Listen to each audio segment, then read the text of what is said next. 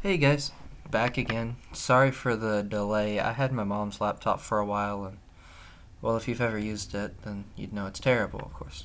Not if you have ever used it, but it's from like 2006, so that should tell you enough. But I'm back now, and I guess today we're going to talk about stagnation, which, the last couple days have had me thinking about it because I got out of the rhythm of doing this, and then, to get back into the rhythm of doing it was weird. I don't, every time you step up to do something, you naturally don't want to. But with that, I was reading about the way your brain structures work, that kind of stuff, because I'm a fucking nerd. It's what I do.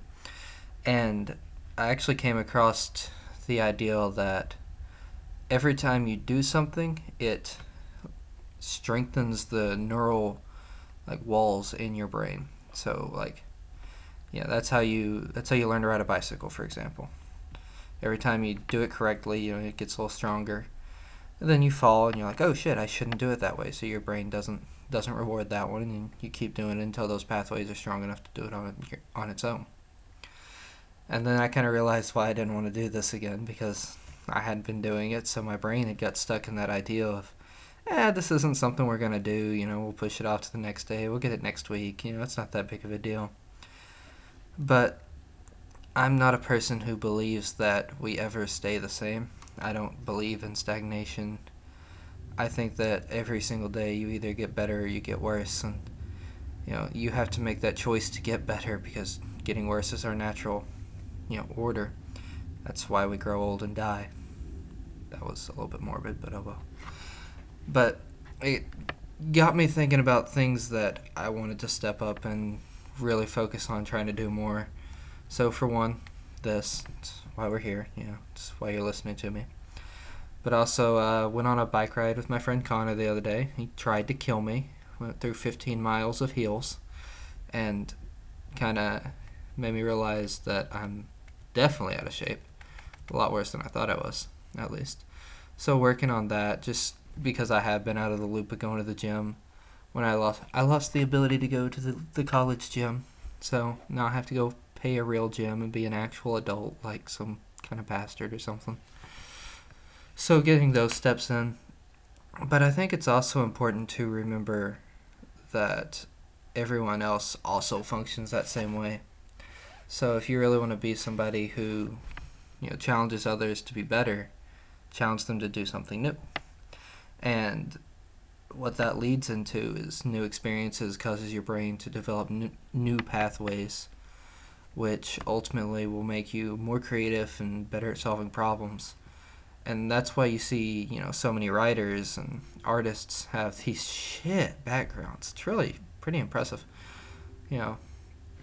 And then they go on travels and they experience things, and they're able to craft amazing stories because they've seen enough that their brain's able to start pulling out the essence of those stories across, multiple iterations of it.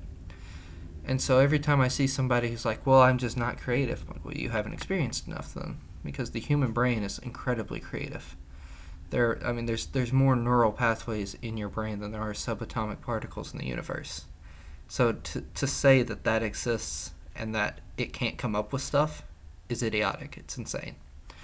So I think it's something that's to be remembered. It's just how utterly bonkers it is that we're here and conscious, and that we can actually do things, and that we live in such a ridiculous universe. Like, I don't understand not studying like physics and math and philosophy and those kind of natural uh, sciences.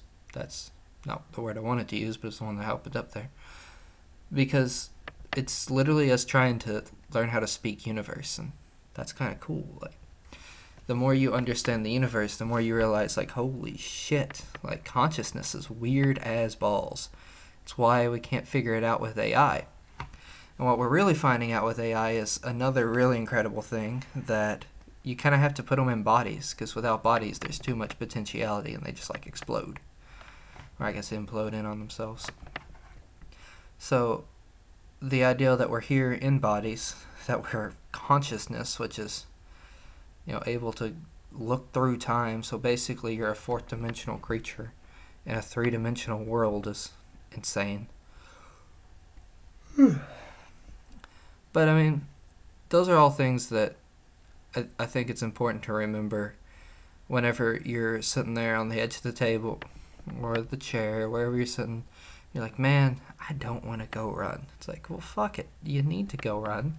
Make your body better. It'll make your brain better, and then you feel better. Because while no, you are not, the physical body that you inhabit, you aren't a biological creature, you are definitely affected by how fit you are, how much energy you have, all of those different things. And to think that you can be the best version of you without improving your body and working on making sure that all of that can run at peak efficiency and give you the most resources possible, it just doesn't make sense. It's not logical. So at the end of the day, it's, I think it also goes back to setting goals. You set goals, and then that gives you something to aim for. Then every day you're going to get closer, further away. And you kind of just have to wake up, realize, well, fuck. So if no one else is going to do this, I have to do it for me. I guess I'm going to do this, or I guess I'm not going to do this. And I think the goal each and every time you come to a decision that's like, I should probably do it, but I don't want to. It's just like, conquer your inner bitch. Get over yourself. Do the thing that's going to be better for you. Grow as a person and be able to do more.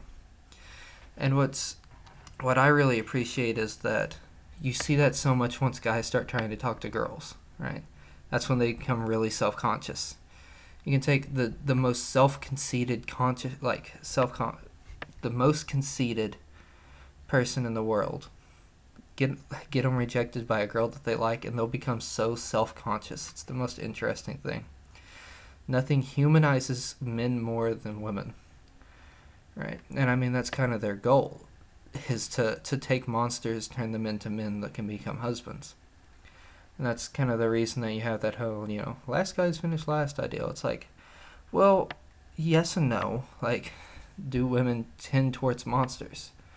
I mean, perhaps. It's kind of the feministic hero ideal. But also, guys who say that they're nice are normally nice because they can do nothing else.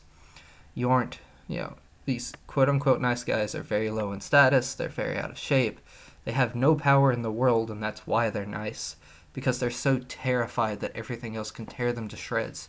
And they never take a second to look back at themselves and see, well, how can I get better? And, I mean, I think that's the fundamental essence of growing up and removing stagnation from your life, is realizing that you can get better and seeking out how to do it. So yeah, today's going to be short because I'm just trying to get back in the hang of this. So that's pretty much what I wanted to say on the stuff. It's just that every day you're going to get better or worse. Your brain's going to reinforce whatever you do. So it's going to be easier now to make that decision than it will ever be in the future.